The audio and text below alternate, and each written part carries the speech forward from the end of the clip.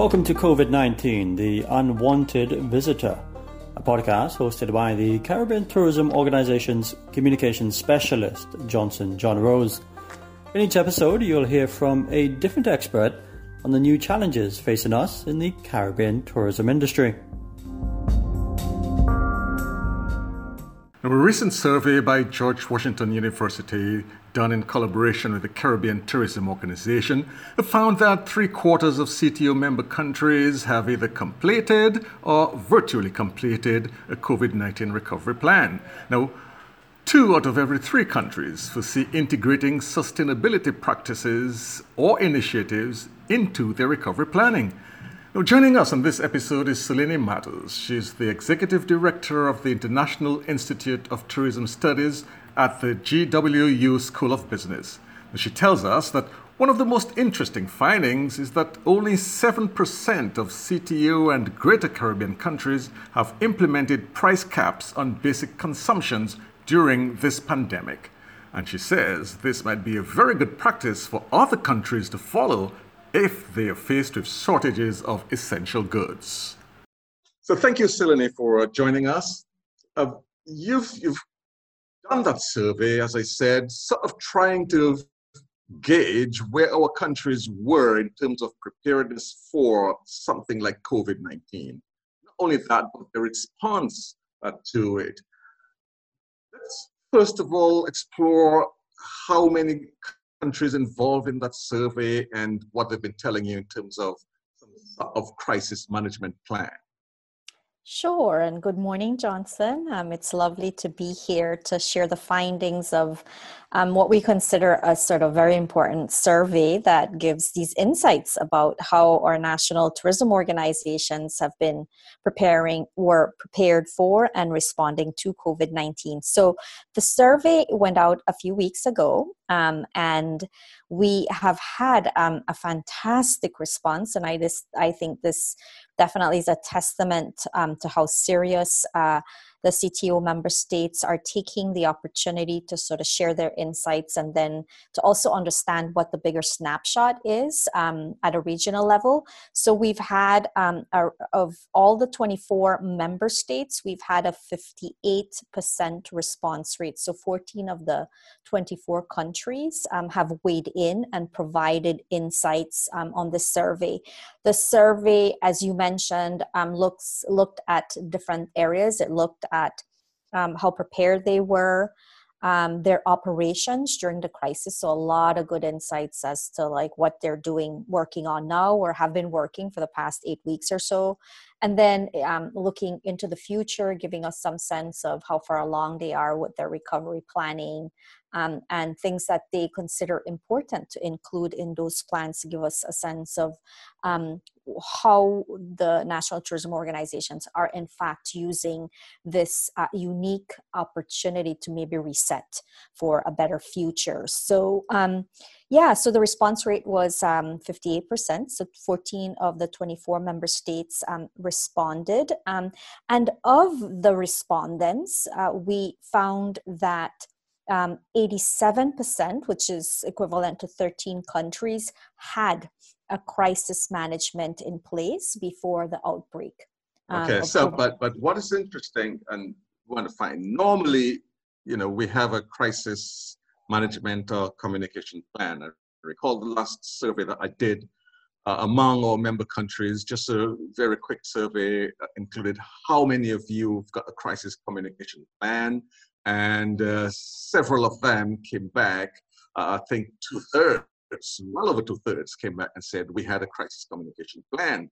And the follow-up question was, how many of you actually use it? And the number was a really very big fat 0. Actually put it in place and rehearse it. So, so now that's better right now, because when I did that survey, that was well over a year ago. So we've seen a lot better in that regard. And I was not saying every member country because not everyone responded. So in terms of this crisis management plan, first of all, how many of these covered health issues? Because you were looking at COVID. How many covered health issues, and how many of them critically said, yes, we dust this thing off the shelf and actually put it into practice? Great questions. So the response to the first question, which is of those countries that had a crisis management plan prior to the global pandemic, 69% said that their plan did in fact include health crises and pandemics. So it did address this important area.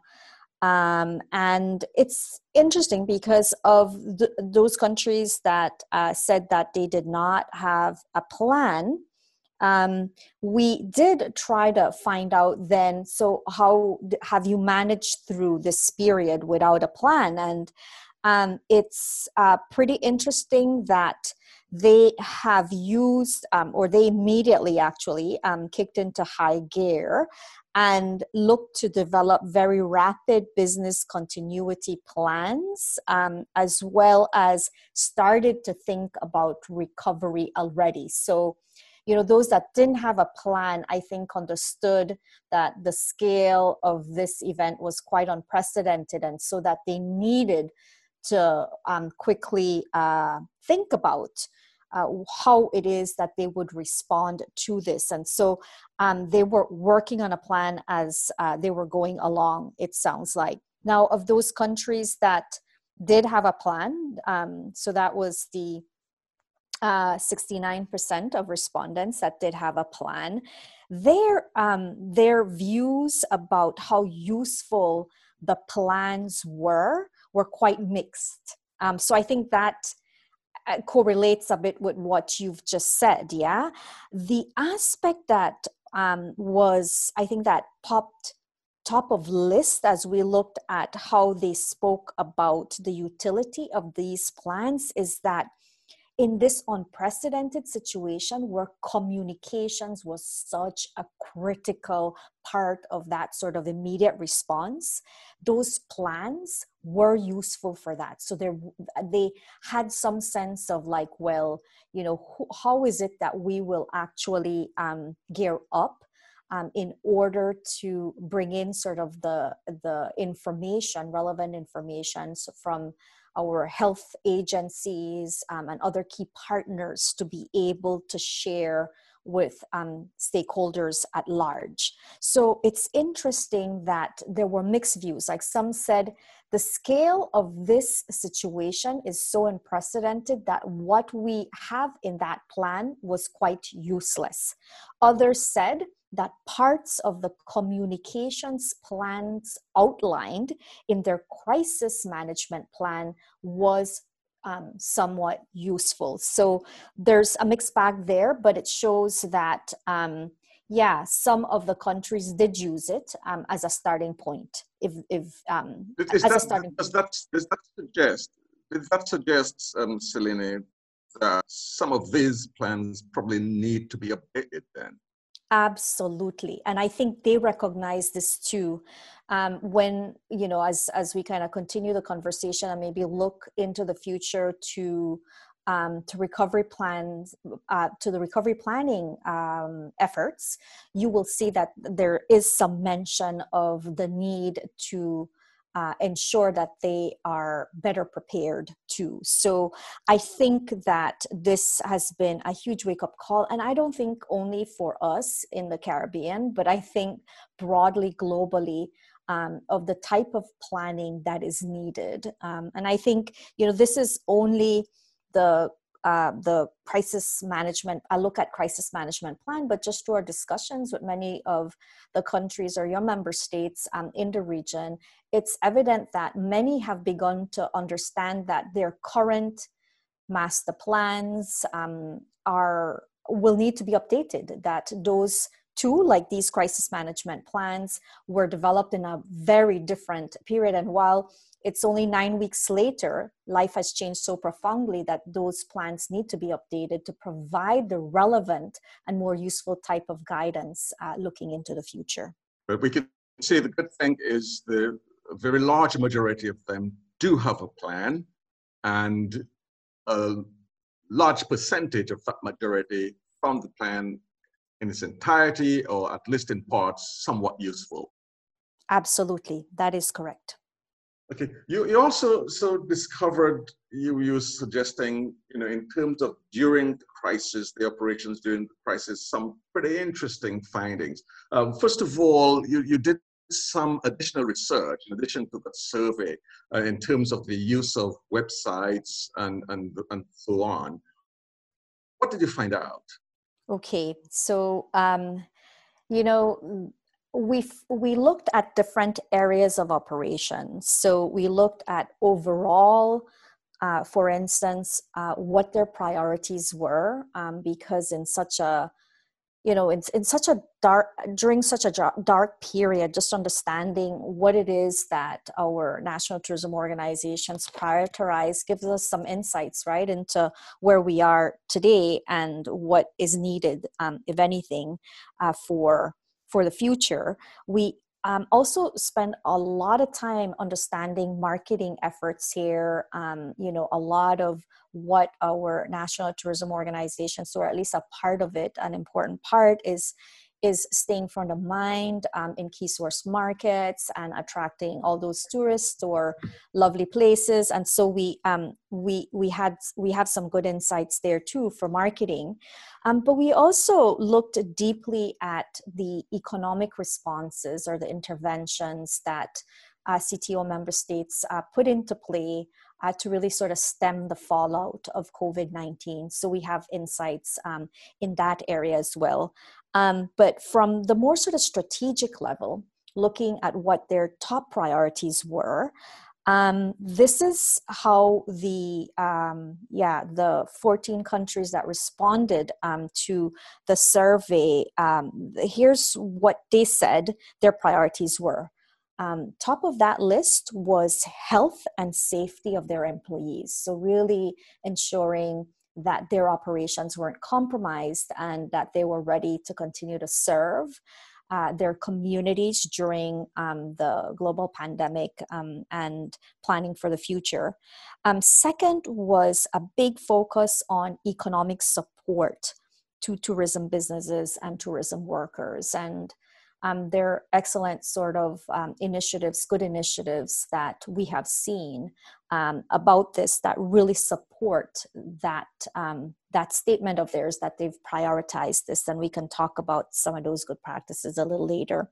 And the third important priority was that of communicating and keeping their stakeholders and partners informed during this period. So those were the three things, and those make a lot of sense, right? But this big focus on economic support to tourism business and tourism workers. One of the things we also were trying to understand is to what extent were our national tourism organizations in the Caribbean really involved in crafting the kind of governmental responses that we've seen to sort of stem the fallout. And it's interesting because in that regard, 60% of all the respondents, these are about 9 countries, indicated that they were involved to a great extent in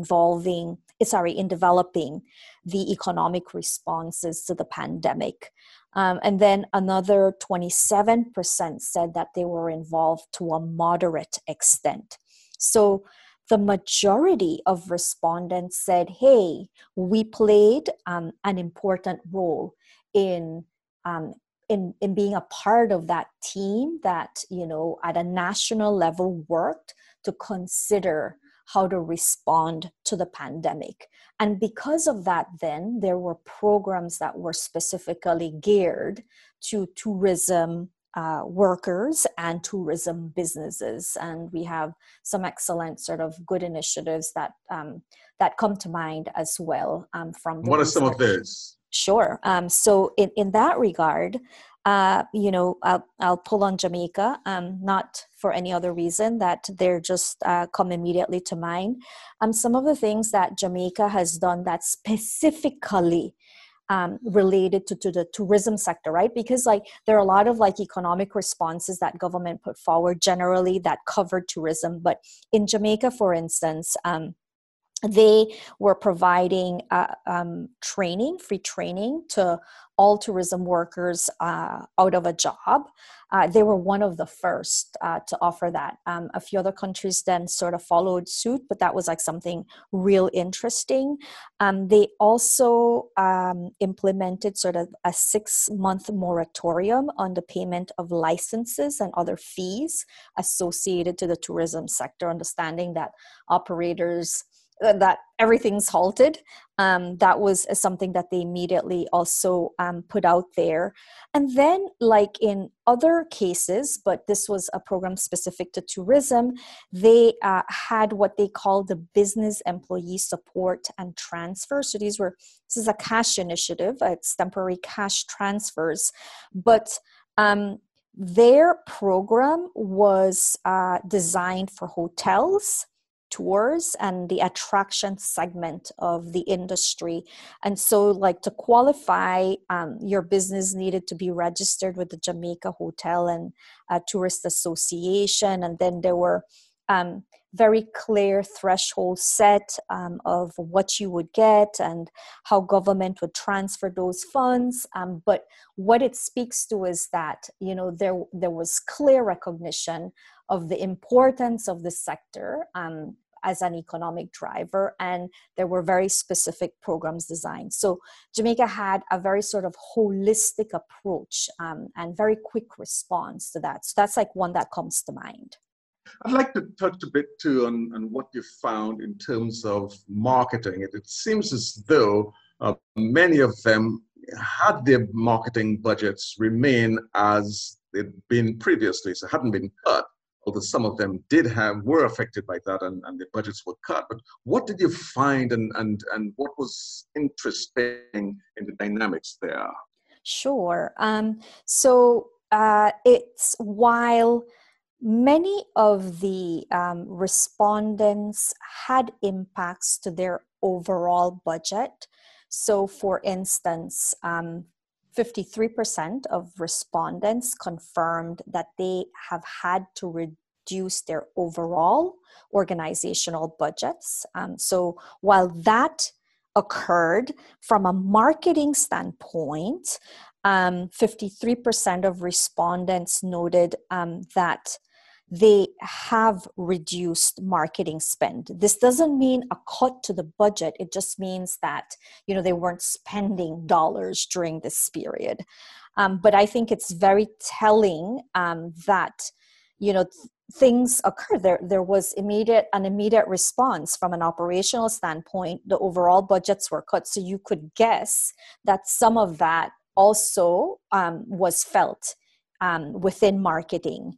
And of the 53% of respondents that noted that they have reduced marketing spend, there was an almost similar amount, 47%, that noted that while they have not reduced their marketing spend, they have reallocated resources among sort of existing and or new strategies, which shows that, okay, where they didn't reduce, we're looking to just make sure that we are pivoting and that we are really looking at those areas that make the most sense to look at, which is maybe shifting even more so to like the online space and coming up with new strategies in that area. So that was very interesting. Now, of those, there were 8 countries that said that they did reduce their marketing spend. What was interesting was that 50% of those respondents said that they have had to cut or reduce spend by 26 to 50%, which is very significant, right? So it's very interesting how that is playing out. Now, in terms of how they are using the marketing dollars during this period, most of it is dedicated to online marketing. And so social media in particular, that trumps everything else, but many of the the marketing boards, the tourism boards are also focused on updating their websites, on content marketing, and even SEO, like improving their SEOs. So those are some of the areas that they're most involved in. Now, they also gave us some insights about what their priorities are. Like, what is it that they are most focused on during the pandemic? And the number one priority was maintaining brand presence. So to that point, we were tracking, as you mentioned, from when this happened, early in April. We did extensive content analysis. We looked at all social media channels. We looked at websites of all your 24 member states. And bi-weekly, we're checking to see what those changes were occurring on all these different channels for all member states and countries in the Greater Caribbean. So in total, we did the tracking for like 43 countries. And it was very interesting because in early April, when we started the exercise, there were about 65% of all your member states that had or started to use like simple hashtags, right? And that increased to about 81% between April and early May. So over the course of like 4 weeks, there was huge response increase. So it just showed that, you know, the tourism boards were really on it and really looking to figure out what to do. And so you could see that response increase from 65 to 81% over about a 4-week period. And critically, that compared, when you compared to other regions, were you able to do that in terms of during that period, the use of websites, hashtags, and so on, and what other regions were doing?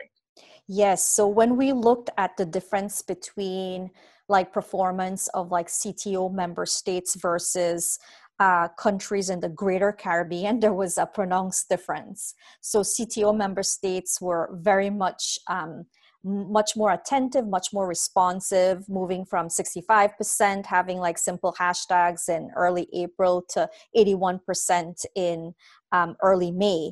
And that percentage for the Greater Caribbean was much lower. It was 51% at the start of April, and it moved to about 63% by early May. So it just shows. Should I then take this opportunity to pat ourselves on the back a little bit? No, I think yes, absolutely. Yes. Right?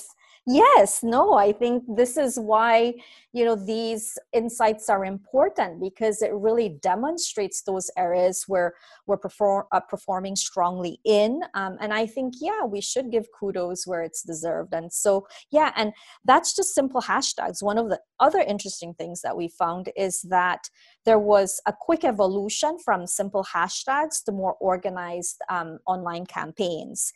So that grew and shifted very early on. There were just a few of your member states, about 40%, that had different types of campaigns. I think of Antigua as one of the early ones, and that sort of increased to 81% by early May. So right now, nearly all your CTO member states have these types of campaigns. Yeah, you think of Belize's, like their Belize digital postcard contest, you know. So now a lot of the countries are offering trips, where initially it was more like keeping top of mind only, inspiring travel when it is a good time to do so.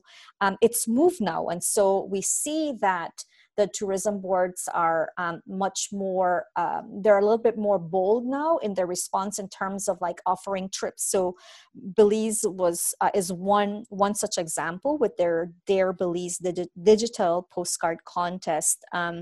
And yeah, there are so many. Curacao is another one as well that has a contest for a trip to Curacao, and the list goes on, right? But those are just some examples of what the tourism boards are in fact doing, which really demonstrate a high level of responsiveness. Wrap up soon, but I want to touch on one or two quick things here. One, in terms of their recovery plans, you found out that for the most part, they do have recovery plans, don't they? And that for the tourism sector, maintaining brand presence continues to be important, maintaining connection with former visitors, relationships with travel trade and partners, and providing updates in order of priority, some of these key things as part of the plans. But how do they look forward to getting this done? Yeah, very good question.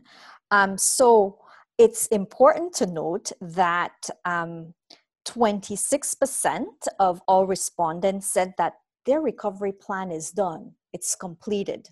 You know, they have a solid draft that they're already working to implement. The larger percentage, though, which is 47%, indicated that they have their plan complete to a great extent. It's not fully done, but they're well advanced, which is a good thing. And then there's another like 13% that said we're kind of halfway there, you know, moderately complete. So everyone has action. Everyone's really kicking into high gear. Now, it's interesting because like one of the insights that we were able to glean about how they're going about that is, well, if you think about how enormous the impacts are to our industries in the Caribbean or to the sectors in the Caribbean, it's just tremendous, right? And so really looking for creative ways to access the funding that may be needed to continue with some of the economic measures that they have put in place. So what is interesting to know is that as things are beginning to open up, you know, the countries have started, some of the countries have started to announce, well, we're thinking about July or June. It's interesting that a lot of the short-term economic measures that were put in place to really sort of reduce the economic fallout are expiring very soon. So many of them are coming to they range between 3 and 6 months. And so they're expiring by the end of summer. So between July and August. So it's going to be interesting to see how these efforts are either replenished or replaced with bigger, bolder plans, because it's clear that tourism businesses will continue to need support through this. And there are some real interesting examples of what some what some countries have begun to do to kind of incentivize new thinking. So if you think of tourism product, for instance, there's a huge need to not only abide by like the new protocols for health and sanitation, and that will change so much of how we go about business as usual. But beyond that, you know, there might be opportunities to enhance resilience right now too, you know, through e-commerce, because if there's a second or third wave of this coming at us, as you know, public health officials globally have signaled, then these national tourism organizations are having to think about, well, how do we enhance the resilience of our companies? Because if these measures are expiring by the end of summer and we have a second and third wave, how are we going to deal with that, you know? And so one of the things that we begun to see in like the comments that many of these and national tourism organizations noted is that they're really starting to think about the important role of technology and integration of technology throughout the supply chain. So thinking of like, well, how can technology help us to really deal with the logistics that will be needed to move people to places, to our attractions and sites, and do so safely, for instance? How can we use technology to think about new products and virtual products so that we have robust virtual experiences, just as we have new safe experiences if visitors come to us? So that's like a lot of like the new thinking that is occurring, Johnson, which I think is quite inspiring. And in terms of, as you talked about the economic support, as we want to wrap it up there, you found something quite interesting, that only 7% of the CTO member countries and the Greater Caribbean implemented price caps on basic consumption goods. And you're suggesting that this might be something that other countries and regions might want to adopt if they're facing similar situations? Absolutely, especially if there's like a second and third wave, in which our governments and our national tourism organizations, as part of like the larger national governmental response, may need to look at. So that's one example. There were many other sort of suggestions too, but that definitely was one of the areas that I think could be improved regionally, to provide not just like tourism sector, but just more widely our communities the support that they need to get through any sort of future rounds. Coming back to like this whole topic of sustainability, which is, if you think about it, how do we sustain resilience and sustainability are so critical to ensuring that we can get through these next few months, and perhaps even year and a half of things being quite different still. And one of the things that we looked at in the recovery planning process was, to what extent are these national tourism organizations really looking to identify resources across all government agencies, to really be innovative, try to figure out how do we fund some of these bigger things. And it's interesting that the 40% of all the respondents said that they have been working moderately to identify these resources. So that is happening, but not at the extent that it should. So that's what this is saying. And then to the point of, to what extent do they foresee integrating sustainability practices or initiatives into their recovery planning? 67% said that they feel that they would do so to a great extent. And another 20% said that sustainability would be a central focus of their recovery plans. So I think that gives us a lot of hope, right? Certainly. Thank you so very much, Selene. And I know the work has only just begun. No, my great pleasure, Johnson, to bring these insights. And to close off, I just want to mention that all this great work was made possible by a dynamic team of graduate students from the George Washington University's Master of Tourism Administration program. And I'd just like to shout them out because they've done stellar work, as a team. Taylor Ruoff, Dania Lewis-Jones, Jacqueline Joes, and Cecilia Yee. So thank you so much for having us. And it's been a great pleasure sharing all these insights. Brilliant. Thanks. Cheers. Bye-bye.